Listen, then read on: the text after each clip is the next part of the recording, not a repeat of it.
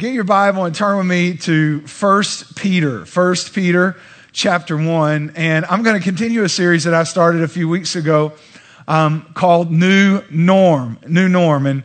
And what I basically have said is, as a church, I just think God wants us to go to a new normal, to a new level in Him, to a new depth. That God really spoke to me that He wants to deepen us and deepen our walk with Him and deepen our faith. How many are okay with going deeper in God? How many know that there's always a place you can go deeper? In fact, you know, the Word of God, Julie and I have had these conversations a lot of times, that the Word of God's kind of like an ocean. And the reason you read it and you reread it and you reread it and you reread it is because I've been reading the Bible since I could read, like because I was raised in church. And even still, I'll read something and think, whoa, I've like never seen that before. And you just find that the Bible interprets the Bible and it's all connected to each other and it's all this revelation of the kingdom of God. And it's incredible. But it's kind of like an ocean in that you can like skim across the top, and that's sometimes good. Like Julie and I went on a vacation one time, and I've never been a sailor, but I love water. And when it comes to sailing, you know, it's kind of like Bob Wiley from What About Bob? Say, I'm sailing, you know. She didn't have to tie me to the mast. But anyways, you understand, I'm not really a sailor. But I love being out on the water, and we were staying there's a resort where you could go and get these little bitty catamaran sailboats, like just big enough for 3 or 4 people, and they let you check them out because in Mexico no one cares if you die or not, right? So, anyways, it's not like the United States where everybody's worried about getting sued. They don't care. Like, hey, shark eats you, we don't care. Anyway, so you could just you didn't even have to know how to sail. Just like this guy's like, you ever sailed before? I'm like, well, I've been on a sailboat when someone else was sailing it. Oh, you'll be great. And so anyways, so we get out there, man. We're just skimming across the water like I figured it out. And I just love, it was the coolest thing ever, right? It's the coolest thing ever. But, you know, what's great is while you're sailing, you can also look down and you can see fish and you can see dolphins and you see stuff. And that's kind of how God's word is. Like you can skim across the top of it or you can go as deep as you want, right? And so that's why we study. And that's why God takes us deeper and deeper in Him, because there are always parts of Him we haven't seen, we haven't understood. There are parts of Him we haven't experienced. And so we're talking about a new norm because I just think as a church, I want us to go to a new place in God, a new place in our faith, kind of establish a new normal, if you will. You know, we live in a day, and we've kind of talked about this, where Americanized Christianity, I'm not sure is getting us where we want to go. In fact, sometimes it's kind of a feel-good gospel. Like, you know, Jesus loves you and everything's going to be okay. Can I just tell you, I've been serving God for a long time. Everything's not always okay just because you love Jesus. I wish it was, man. I'd smoke that crack if they'd sell it. You understand what I'm saying? But I'm sorry, I should have said that. But anyways, but it just doesn't exist. You know, that's just not how it works. And so for me, you know, I just look at where our hearts are and our commitment, and I hear people and they're like, well, you know, I could go to church or I could, you know, and I'm like, man, is there really any competition for going to church and serving God? If you're a believer. Now, if you're not a believer, there's tons of competition. Yeah, I totally get that. But I'm just saying, man, this is, you know, when people say, well, you know, I was going to come to church, but I decided just to sleep in, I'm thinking, maybe it's just the way I was raised, but I don't think that's a wise decision. And I'm not trying to be condemning. I'm just talking about, for me, Jesus can do something for me. Serta can't. You know what I'm saying? Like I'm all about some sleep. I like sleep. You know, don't get me wrong. I sleep well. I sleep hard like a rock, man. I sleep. But I'm just saying, I grew up in ways like, man, I serve Jesus. I need Jesus. I got to be in His presence. I got to be in His house. Like this, I'm a believer. This is what believers do. They come and they be with God and they're changed into His image. And like this, Jesus is not some little additive to my life to make me feel better. Jesus is the only reason that I live at all. In Him I live and move and have my being. Like, is there really any competition when it comes to serving Jesus? Is there really any competition to church on a weekend? I can't even understand that, because nothing else can do for me what Jesus has done. Nobody else is willing to do what Jesus has done for me. And the fact that I'd sit back and be like, well, I don't know if I can go to church. Everything's just not okay. Or I don't know if they're going to sing a song I like. Maybe maybe we're not singing for you. Maybe we're not worshiping you at all. Maybe we're singing what moves God. Maybe we're worshiping Him. Why don't get off your throne and kneel before His?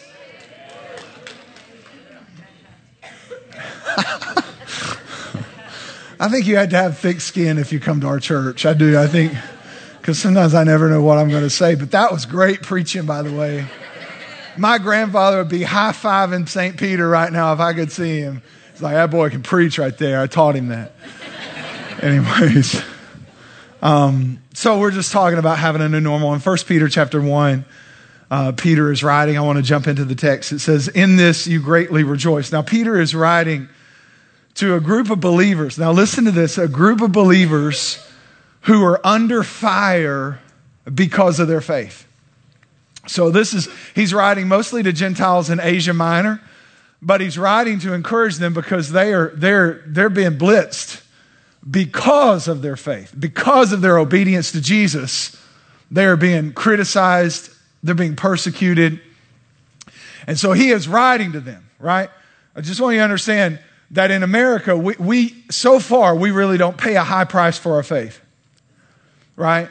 I understand that it feels like as a believer and a follower of Jesus, we have less rights than every other group. I know sometimes it feels that way because Satan is very real and the warfare is real.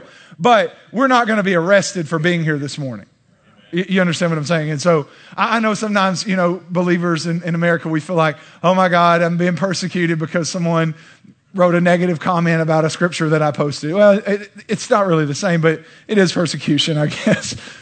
We'll pray for you. But anyways, but these people are under fire because of their faith, And Peter says, in this you greatly rejoice. Here's a new normal. Rejoice when it doesn't go well.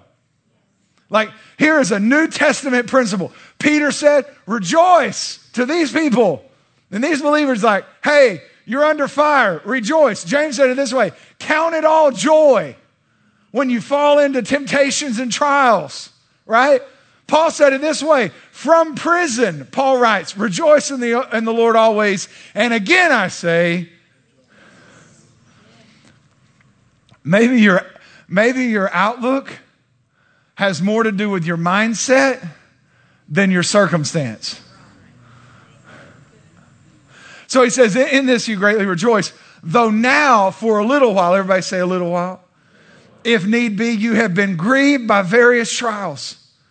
Watch this, that the genuineness of your faith, that's the proving of your faith, the testing of your faith, which is more precious than gold that perishes, though gold is tested by fire, may be found to praise, honor, and glory at the revelation of Jesus Christ, whom having not seen you love, though now you do not see him, yet believing, you rejoice with joy inexpressible and full of glory, receiving the end of your faith, the salvation of your souls.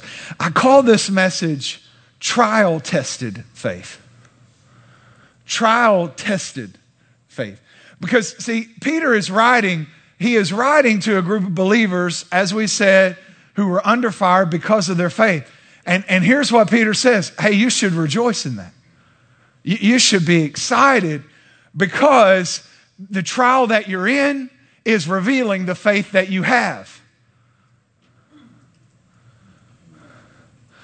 The trial that you're in. And so he's saying, hey, rejoice. And here's why. Because here's what he's saying. It's showing the proving, the testing, the genuineness of your faith. Here's what he's saying. He's saying, hey, you guys ought to rejoice because faith that is tested is faith that can be trusted. Faith that is tested is faith that can be trusted. Like if you're about to go to sleep and check out, you should write that down before you go into a coma. So when you wake up, you'll know what the sermon was about, because that's kind of the sermon in a sentence. Is faith that can be tested is faith that can be trusted. And so I want you to write some things down. We're going to walk through kind of this text together, and I want to bring you kind of a normal mindset, and I'll go ahead and tell you what it is, and we'll come back to it in just a moment. But I think that sometimes with believers in the Americanized gospel, it's kind of like we kind of have this indication or implication or understanding that if I'm following Jesus, then I never go through trials. I never go through hard stuff. It just somehow all works out. And like I said, that's not really the way that it goes. In fact, if you follow Jesus, you will endure a trial. And I'm going to talk about why. How about that? And so you might want to write these down. And the first one that Peter talks about is the fact that your faith is valuable. Your faith is valuable. In fact, I would say it this way. Your faith is the most valuable possession that you have. It's the most valuable possession that you have. That's why, honestly, you should guard your faith. And we don't talk about this a lot, but you know, I have in my house I have a safe, and I put valuable things in there. Why? Because I want to guard Isn't this what you do? Like when you left this morning, you probably set the alarm and locked your doors, right? Because you have valuables in your house, and you want to guard what's valuable, right? Does that make sense? And isn't it interesting that, like, in my house, I have this safe, and no, there's no money in there because money's really not that valuable. Right? In fact, in my safe, you're not going to find jewelry. You're not going to find money. Right? In my safe, you know what you're going to find? Guns. Because that's what's valuable, right?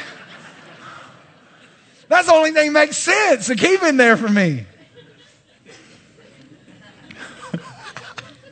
Because I'm trying to guard what's... In fact, I have a safety deposit box. You know what? I put stuff in there that I want to keep safe, right? Isn't it interesting that we as believers go through all of these different things to guard things that really are perishable things? And we guard our gold, if you will. But what are you doing to guard your faith? Because Peter says your faith is more valuable than gold. Right? Now when we talk about our time with God, our time in our life group, our time at the church, now all of a sudden we're talking about guarding the most important asset that we have. And so you need to understand that your faith is valuable. Here's why your faith is valuable. It is because if you think about it, and kind of going back to a couple of weeks ago when I talked about the kingdom of God, we understand Jesus is a Savior, but Jesus is a King. And Jesus came back to establish his kingdom on the earth. And so now he has tasked us, his followers, with this idea of colonizing earth with heaven. That's why the first thing that Jesus told his followers to pray was, your kingdom come, your will be done on... It was the same thing he asked Adam to do, take dominion over the earth, make it look like heaven. Jesus came back and he said, I'm going to preach the good news of the kingdom of God. Jesus didn't preach the good news of salvation, even though, yes, that is a part of the kingdom. And that's the way into the kingdom, is what we call the atonement, that Jesus paid for our sin and forgave us. But Jesus preached the gospel of the kingdom. What he was saying is the kingdom of God is on the earth again. Why do we want that? Because God's kingdom and rule and reign is good. Right? And his rule and kingdom and reign has an answer for all the deficiencies of the kingdom of darkness. And the Bible says, in coming to Jesus, I've moved from one kingdom of darkness to the kingdom of his Son. And that's why Paul calls us citizens of heaven who are colonizing the earth. And so when it comes to faith, we have to understand faith is the only way into the kingdom. Faith is the only way to live in the kingdom, to exist in the kingdom. And faith is the only way to expand the kingdom. So without faith, we are not kingdom people. We cannot enter the kingdom. We cannot benefit from the kingdom. And we cannot expand the kingdom. All of that is through faith in our King. In fact, Jesus comes to Nicodemus and Jesus have this meeting in John chapter 3. And Jesus tells him, he's like, hey, unless you're born of spirit and water, you can't even see the kingdom. Right? That's why you're trying to talk about the kingdom of God to people who aren't believers. They're like, I don't get it. I don't get why you're in a life group. I don't get why you go to worship on the weekends. I don't get why you serve on a dream team. I don't get why you give your... It's like, because you can't see it, bro. You haven't been born. You got to be born into the kingdom. right? And that's what Jesus tells Nicodemus. And Nicodemus is all asking these questions, like, how do you be born again? And Jesus says, you believe in the King. Like, if you want to be born again into the kingdom, you have to have faith in the King. Right? That's where we get John 3:16 is from this conversation. God so loved the world that he sent the King to us. And whoever believes in the King receives life in the kingdom. Are you with me?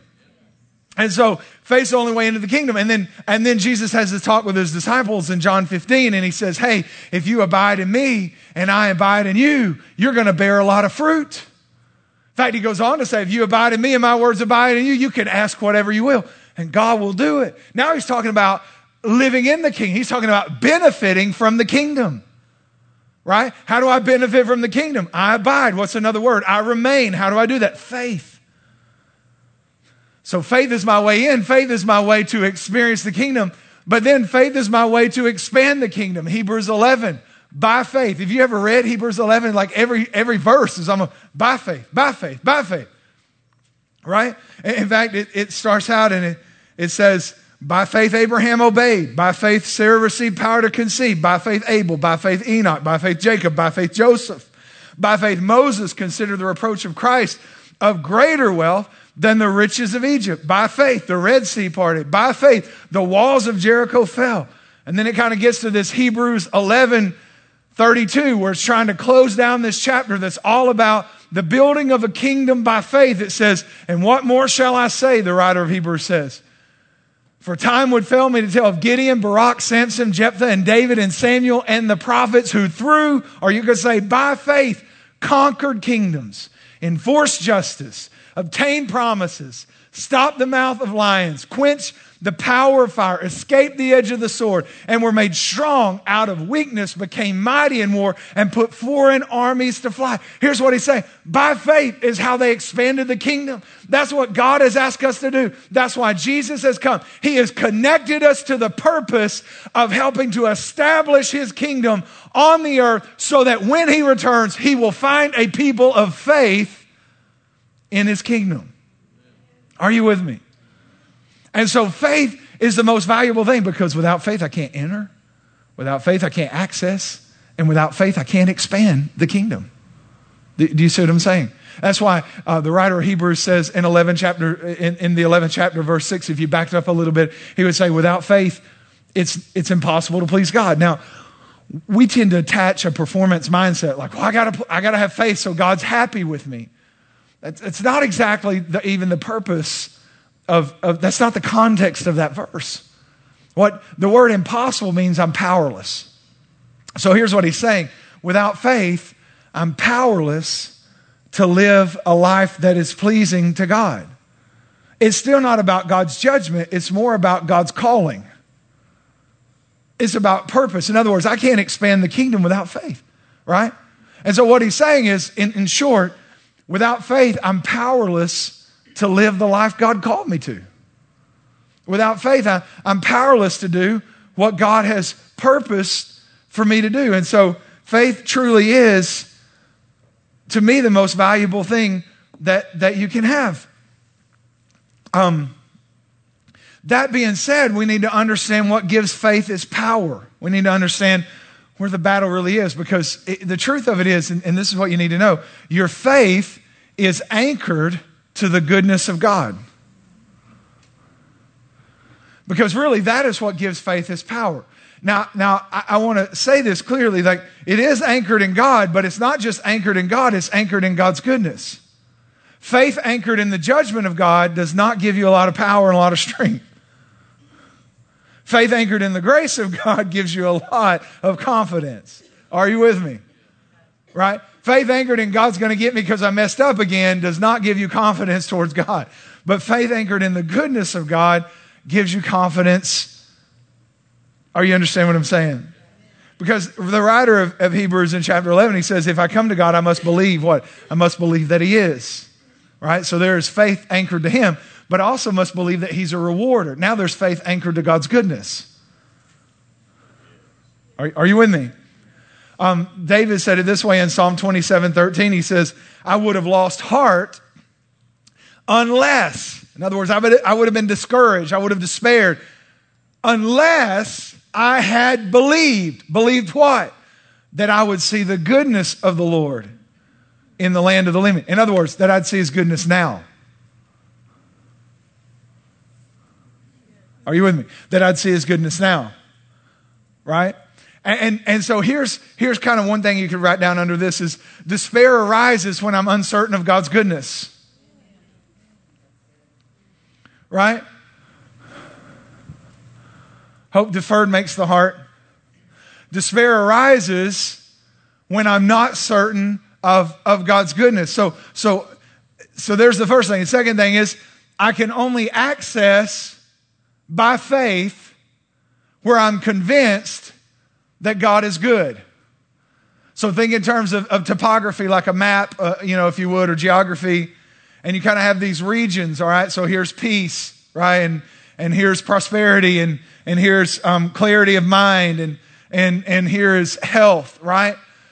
I can only explore. So this is all the kingdom of God. And in the kingdom, Jesus has paid for all these things. He's paid for peace, prosperity, health, right? Purpose, destiny, life. So Jesus paid. These are all in his kingdom. I can only explore where I'm confident that he is good.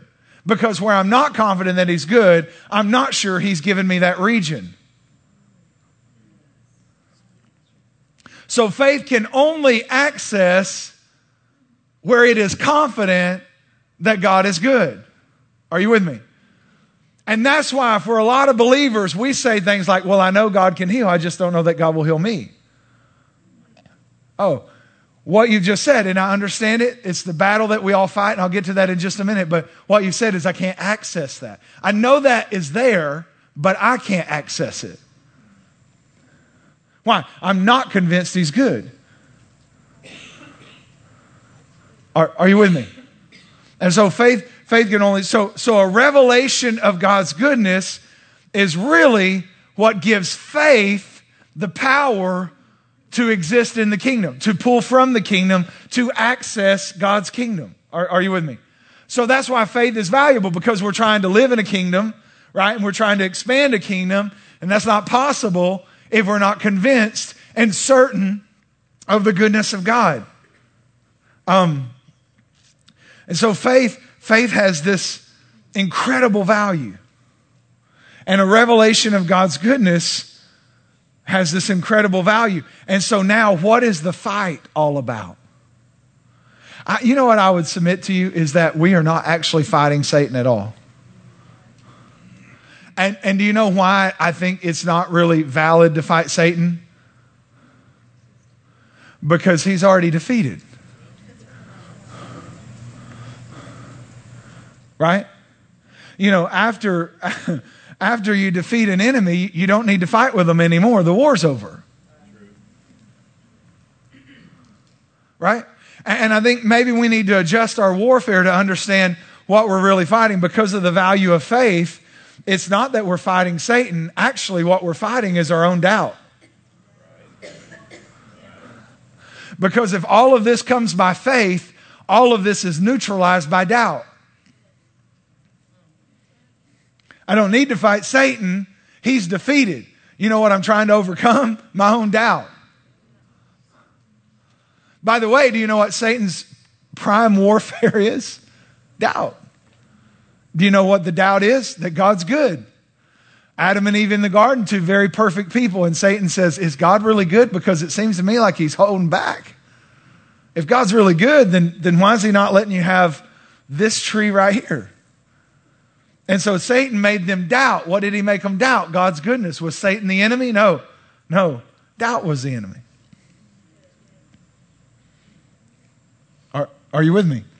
And that's why Paul says it this way to Timothy. Hey, you need to fight the good fight of faith. Jude said it this way. You need to contend for faith. In fact, remember our context, Peter is writing to believers in Asia. It's kind of interesting because Peter understood what adversity looks like, because Jesus looks at Peter and says, hey, Peter, Satan is going to come and sift you as wheat, but I have prayed that your faith fail not. Now, if I'm Peter, I'd have wanted to sit down with Jesus and discuss how we aim prayers. Because it would have made sense to me if Jesus would have said, Satan's going to come, I would have said, well, pray he doesn't. Satan's going to sift you as wheat. Why does that have to happen, Jesus? Like you could pray and withstand the enemy and I wouldn't have to be sifted. Jesus didn't stop the sifting. He just prayed that when he was sifted, his faith wouldn't fail. Now the Bible says Jesus is sitting at the right hand of God making intercession for you. What do you think he's praying? He's probably not praying that you're not sifted. He's probably praying that no matter what you walk through, your faith won't fail. Because he knows how valuable faith is. So Peter starts there, hey, your faith is valuable. Here's the second thing that he says is, hey, you know what? Your faith will be tested. Your faith will be tested. In fact, he kind of gives this analogy, kind of like gold is tested by fire. Your faith will be tested by trial. I don't think I hear a lot of messages about this. And kind of in the Americanized gospel, where we're trying to make the gospel as marketable as we can to carnal people. Did I say that out loud? Yeah. It must be true then. And so we don't tell people, hey, sign up to follow Jesus so that he can test you. But the truth of it is, in fact, this is so misunderstood in church. Here's what happens is you have someone who's following Jesus with all their heart, with all their strength. I mean, they're in love with Jesus. And then all of a sudden they encounter something difficult. And then all of a sudden the whispers start like, ooh, I wonder what kind of sin they got in their life, you know. Man, their life group leader's serving on a dream team and he just got laid off. Obviously there's a secret sin. Right? And we say things like that are stupid, but we don't know any better because we thought all this time church was about religion when it's really about a kingdom. And in a religion, performance is all about provision. In a kingdom, provision is all about the grace of a king.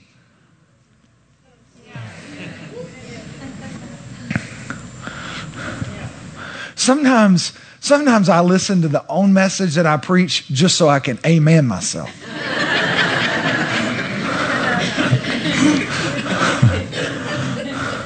Like when I said it to them, no one amen, but that was good. So I'll go back and listen to it on Monday. But, amen.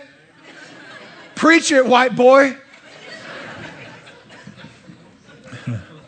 But see, religion kind of has these rules and in religion, everybody that does the same thing gets the same result. But in a kingdom, it's not about formulas. It's about the grace of a king. And just because your neighbor is like, hey man, I started tithing last month and this week somebody gave me a car. And you're like, I'm going to start tithing. And a week later, your washing machine broke and you're like,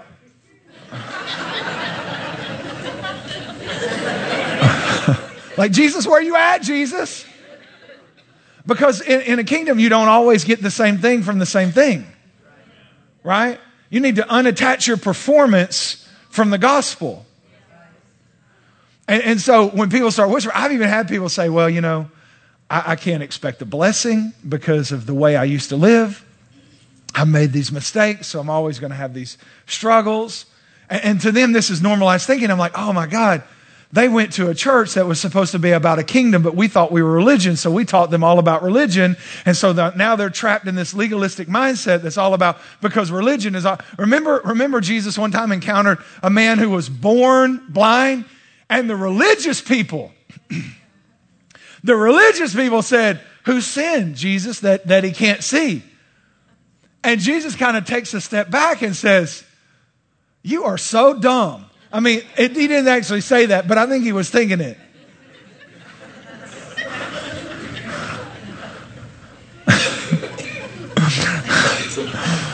Here's what he said. He said,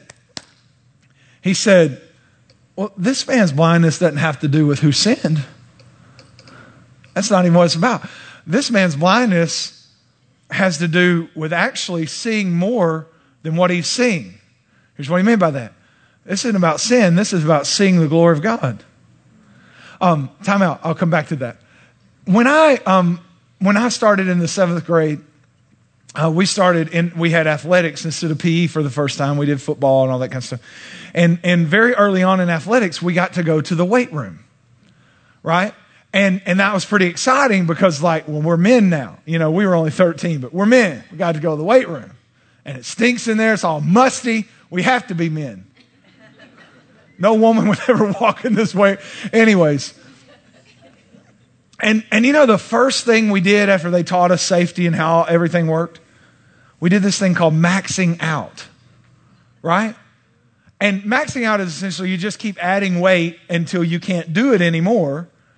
And then you kind of know how strong you are based on how much you were able to lift. In other words, the coach knew that everybody in there had strength, but he didn't know how much strength they had or how much strength we had till we had to lift something. Like we could sit around and say, Coach, I'm feeling pretty strong. He'd say, I bet you are strong. And we could have gone home, but none of us would have known how strong we were. We wouldn't have actually been able to see our strength. See, strength couldn't be seen until it moved something. And when Jesus encounters the man born blind and the stupid religious people tie it to the performance of his parents, Jesus says, oh, you're missing something. See, I can tell you how good God is, and that's a theory. But because this man's blind, you get to see how good God is. Because strength isn't seen. Glory isn't revealed till it changes something. Strength isn't seen till it lifts something. Now apply that to your faith. Because see, everybody in here has faith. But if you want to know how much faith you have, you'll have to walk through a trial. Because the measure of your faith is equivalent to the trial you can walk through and not lose it. Because see, faith isn't seen until it's tried. And that's what Peter is actually telling these believers in Asia Minor. He's like, hey, your faith cannot be seen until it's tested. Like, I know you have faith, and you said you have faith, and I believed you, and you profess faith in Jesus. Here's what he's saying. But now you have a trial. So now you get to see your faith, and I get to see your faith, and God gets to see your faith. But nobody could see your faith until you had a trial. And Peter normalizes in a moment the idea that people who are called of God according to his purpose, who are on fire for God and passionate, people who are life group leaders and people who are on the worship team and people who are on the dream team, right? What he says is, hey, probably just need to normalize the idea that if you're truly following God with all of your heart, you're going to run into a trial. My grandfather used to say it this way: you've either just come out of a trial, you're in a trial, or you're about to go in a trial. Those are your three options. It kind of normalizes the idea that, hey, you know, because we kind of have that other thing like, no, it's supposed to all be, you know, unicorns and lollipops and sugar plum fairies if we love Jesus. Everything's going to work together for good. It is, but think about the context of that scripture. Paul said, everything works together for good for those who are called according to his purpose. Here's what he's saying. If you're called according to his purpose, it's going to go bad so he can work it for good. You don't have to work something for good that's already good. You have to work something for good that doesn't look like it's good. So Paul, in this great promise that we quote in church all the time, is actually indicating, hey, if you're really called and you're pursuing the purpose of God and you're passionately pursuing your relationship with Jesus, something's going to go bad. And then he's going to work it together for good. Are you with me? In fact, James said it this way. He said, for you know that when your faith is tested. In other words, the idea that our faith is going to be tested is a very normal New Testament, new believer, new church concept. It's just not taught a lot in modern day church because it's hard to get people excited about the idea that, hey, you're following Jesus? Great. You're going to be tested. You're going to walk through a trial. Merry Christmas. Happy birthday. God bless you. But it's actually reality. right? It's actually truth. And James said it this way. He said, hey, you know what? Your faith's going to be tested. You know why it's going to be tested? So that your endurance, in other words, so it can be strengthened. You can't strengthen anything you don't test. Sometimes we look at people and say, man, how did they get such great faith?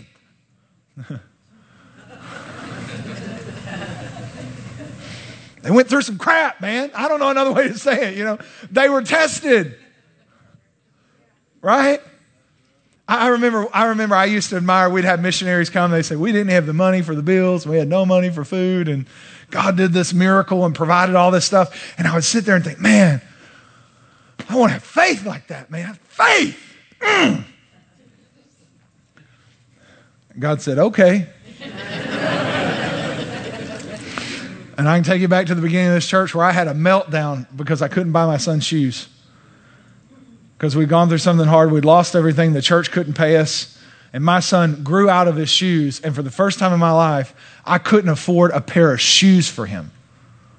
And I had a breakdown in Academy. That's supposed to be a happy place. They have guns and golf stuff. They have everything I love in there. Someone said the other day, I walked in a Bass Pro Shop and it was like a theme park. I'm like, yes! That's why we go. Like you go and pay all this money to sing It's a Small World After All. We go to Cabela's and sing It's an Out World After All. It's an outdoor out. Right? Like if I'm struggling with depression, I just drive to Dallas to go in Cabela's. Anyways, the point is, I don't know what the point is, but it was good. But the point is, you're going to be tested, and all of a sudden, now, listen, in my story, like so many times with this church, it is so easy to not stress. Like I can't even tell you. I wish I could tell you, but I can't because we don't have time. But I have the story of not being able to pay bills and pay a house payment and God doing all these miraculous things. And so now, even in the church, like I remember all these people were talking about how by faith they built these great churches. And like, God, and I can tell you in this church, every time we run into something, I don't sweat anymore. I'm like, well, God, the day you don't want it, here it'll stop. We're looking at building a new building and it's a lot of money. It's a big thing. And we're going to launch out on, if you weren't here for the birthday, we're going to launch out in an initiative in January. And it's very possible that if we do our part and God moves for our 10th birthday, we'll celebrate it in our new facility. And that's amazing. And even still, like I'm just sitting there like, I'm just not really worried about it. It'll be or it won't. God will do it. Yes, I pray. Yes, I do my part. But at the end, I've kind of learned, like the biggest thing you can do as a believer is learn what's on God's side and what's on your side. You do what your side, don't worry about his side. You understand what I'm saying? But here's the thing, what I'm saying is my faith has been trial tested. Right? I know that I don't have to have a paycheck for God to provide for me. It's been, I want great faith. Well, how do you get it? It's got to be tested. That's what James says. Everyone who's ever done anything for God was tested. In fact, Psalm 105, let me show you this real quick. Psalm 105, verse 19, it says, until the time came to fulfill his dreams, the Lord tested Joseph's character. Do you see that? Who tested him? God. God tested him. Why? Because God wanted to use him. Some of you have prayed one of the most dangerous prayers, and I know it because I had prayed it. Starting at the age of 17, really, I started praying, God, I want you to use me. God, I want you to use me. And this is what God said. I only use who I test. I cannot use you I cannot use you until I prove you. And here's who gave Joseph the dream? God. God gave him a dream and then tested him because of it. Poor Joe. And then you have Abraham. Remember Abraham? Abraham he endured some pretty interesting tests. In fact, you can go through his life. You can go through the life of Joseph, the life of Abraham, and you can identify all these tests. But the first thing that Abraham, the first test that he had to deal with was the time test. Because isn't it true if you get a word from God on this weekend today, like someone pulls you aside, I just feel like promotion's coming and God's going to increase you, right? And you're like, oh, I got this word on Sunday, and by Monday evening, if Ed McMahon has not resurrected from the grave and brought you a check, you're wondering, God, what happened? You gave me a word yesterday. God gave Abraham a word, and then 25 years later, it's called the time test. The Bible says that these three are kind of remaining, and that there's always going to be seed time and harvest. Now, I don't know how you feel about that, but here's how it feels to me. There's seed, then there's time,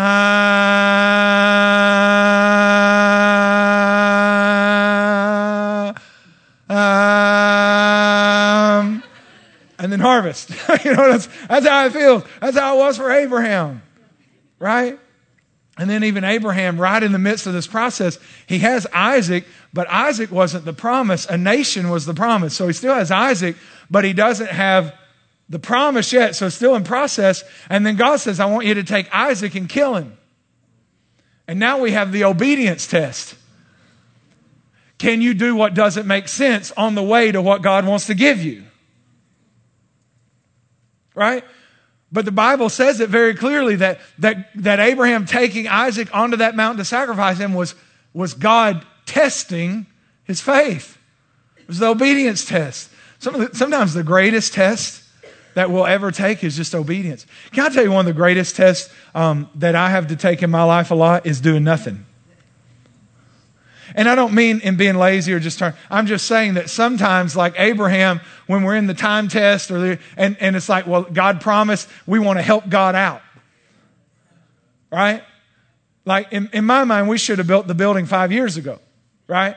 So the greatest test I've been taking is saying, okay, God said not yet. Okay, God said no. Okay, it's not time. Okay, God, I'm not doing this thing that I want to do because you talked to me about it. I'm not going to do it because you said it's not time. So see how good I'm being by doing nothing? Right? And sometimes it takes faith to do nothing at all. Anyways, here's the last thing. So faith is valuable and your faith has to be tested. And here's why. Because your faith needs to be trusted. Your faith must be trusted. That's what Peter actually says. He says, watch this. He says, it's been tested, and now having, even though you haven't seen him, you love him. This is 1 Peter 1:8. It says, though now you do not see him, yet you believe. There's that faith. You haven't seen, but you believe. And he says, you rejoice with inexpressible joy. Watch this, receiving the end of your faith. Here's what he's saying. You have to test your faith, to trust your faith, to get you where God wanted you to be. Like faith is what gets you there, but you have to trust your faith. More than that, God wants to give you something. He wants to do something in you. He wants to do something through you. And God will not use anyone He hasn't proven. And so God had to test you. So here's the thing. This is what God does. God throws this promise out there. Like when it comes to our church, I have this promise, right? And all of a sudden we have a Sunday and the attendance goes down and the enemy comes with the doubt, right? And he says, hey, look, everybody's leaving. I'm like, well, where are they going? I was even nice that weekend. You know what I'm saying? I mean, I didn't even say the mean things, right? But what I always back to is, okay, well, if God said it, we're just going to walk it out. If God said it, we're going to see the kingdom of God is like a man throwing out seed. And God gives us these promises called seed, right? And here's what we do. The first time, like it hadn't sprouted up the way we thought, we dig it up and think, well, that wasn't God. No, if God gave you a seed, you just keep watering that seed. Like, oh, I don't see anything. When you first plant a seed, you don't see anything. You just water it. And then you don't see anything. You just water it some more. And you don't dig it up 3 days after you planted it because you don't see anything. You just keep watering it, right? Sometimes with God, God's given us the promise and He's saying, here's what I'm going to do with your life. Here's what I've called you to. Here's the purpose. Here's the destiny. And the first time we don't see something right, we just think, well, that wasn't God. We dig up the seed. Right? Man, that's good. Are you with me? I'm saying, don't. Yeah. Anyway. And so the point is that it has to be proven because God's never, go through the Bible. Go through the Bible. God's never used anyone that He didn't prove first, that He didn't test. In fact, Luke chapter 4, are you guys familiar with Jesus? He's a pretty big deal in the Bible. In Luke chapter 4, verse 1, kind of has this interesting phrase. He's not preached a sermon. He's not done a miracle. This is really before his ministry begins. It's the time, he's 30 years old. It's about time for his ministry to begin. And it says, and Jesus, now what does that say? Full of the Holy Spirit. Do you see that? Full of the Holy Spirit, returned from the Jordan and was led by the Spirit into the wilderness. Now, who led him into the wilderness? Right? God. Now, what happens when he gets into the wilderness? Well, if you want to go read, he's actually tempted by Satan for 40 days. Right?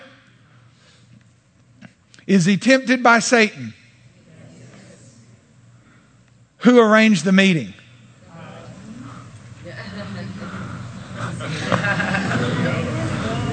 Is he tempted by Satan?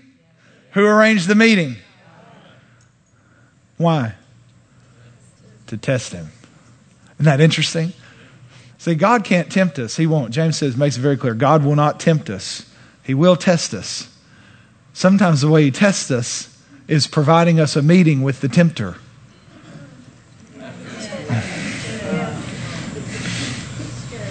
Now, why? Well, let's skip down to verse 14, same chapter. So God who arranged the meeting? Did Satan tempt him for 40 days? Why did Satan tempt him? Because God won't use anyone he didn't test first, including Jesus. Hang on. If God needed to test Jesus,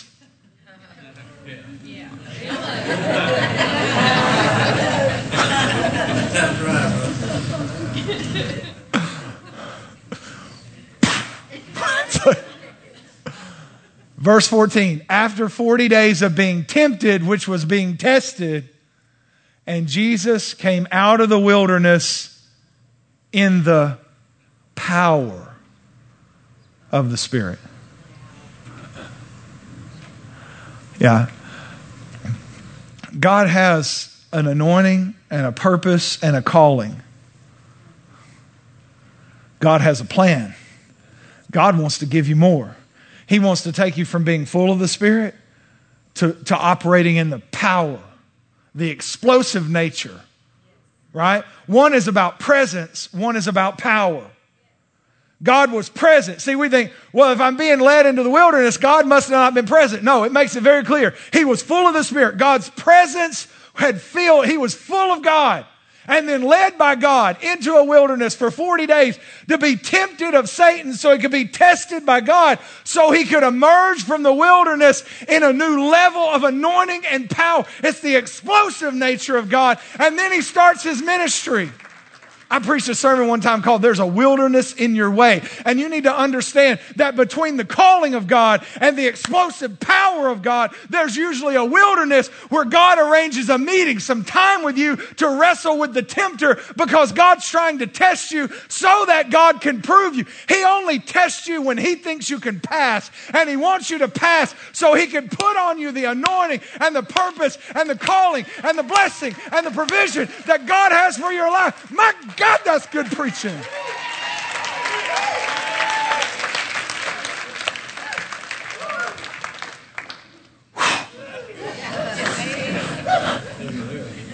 There's a wilderness in your way. Here, let me just say this. Do you know why? Do you know why that, and you can stand up, that way you know I'm done. But do you know why? I learned that trick from my dad. You can stand up, but I'm going to keep preaching. Do you know why? Do you know why?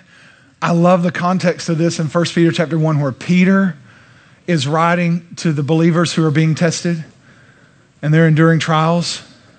Because as I said, Peter had the context of someone who was tested. Are you with me? Because Jesus actually says, Peter, I'm so glad that you're one of my disciples. There's a test coming. And Satan is going to sift you as wheat. And he said, but I'm going to pray that your faith fail not, right? And we said it's all about faith. But Jesus didn't stop there. See, I stopped there a minute ago, but Jesus didn't stop there. He said, and when you've returned, strengthen your brothers. It's the first prophecy of Peter's apostolic ministry. See, Peter thought he was a fisherman who was following Jesus. He even thought Jesus was going to set up his kingdom on earth and he's going to hang out with him. Peter had no idea that God was going to take a fisherman and turn him into one of the greatest apostles we'll ever read about. He didn't understand his calling. He didn't understand his purpose. And here's what Jesus said: Peter, you're doing great. You're following me. I'm so glad you've given up everything. You've given up your fishing business. Your life has been changed. You've left your family and you're following me. Peter, that's awesome. There's going to be a test. And here's why there's going to be a test. And I'm not going to stop the sifting in your life. I'm not going to stop the sifting in your life because it's valuable. Just like gold being purged by fire. It is valuable. And here's why I'm not going to stop the sifting. Because you're going to be one of the greatest apostles. And you're going to proclaim my gospel to the Jews. See, that's your brethren. Peter was the apostle to the Jews. Paul was the apostle to the Gentiles. So when he's saying, strengthen your brethren, what he's actually saying is, this is the first revelation of the apostolic ministry that I'm going to place on you. But that anointing's not going to come till you walk through the sifting, until you come back to me.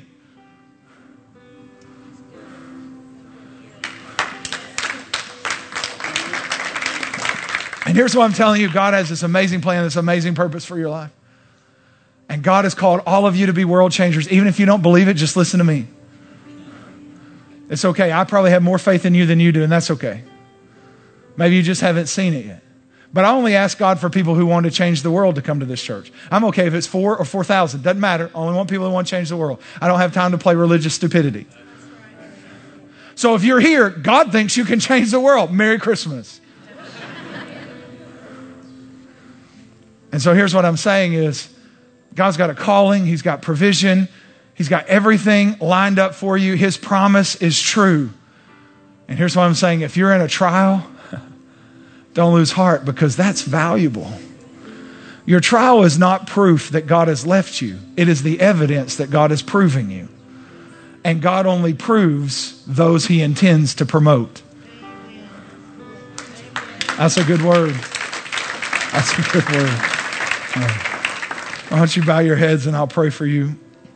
God, I'm so grateful for your presence that is in this place.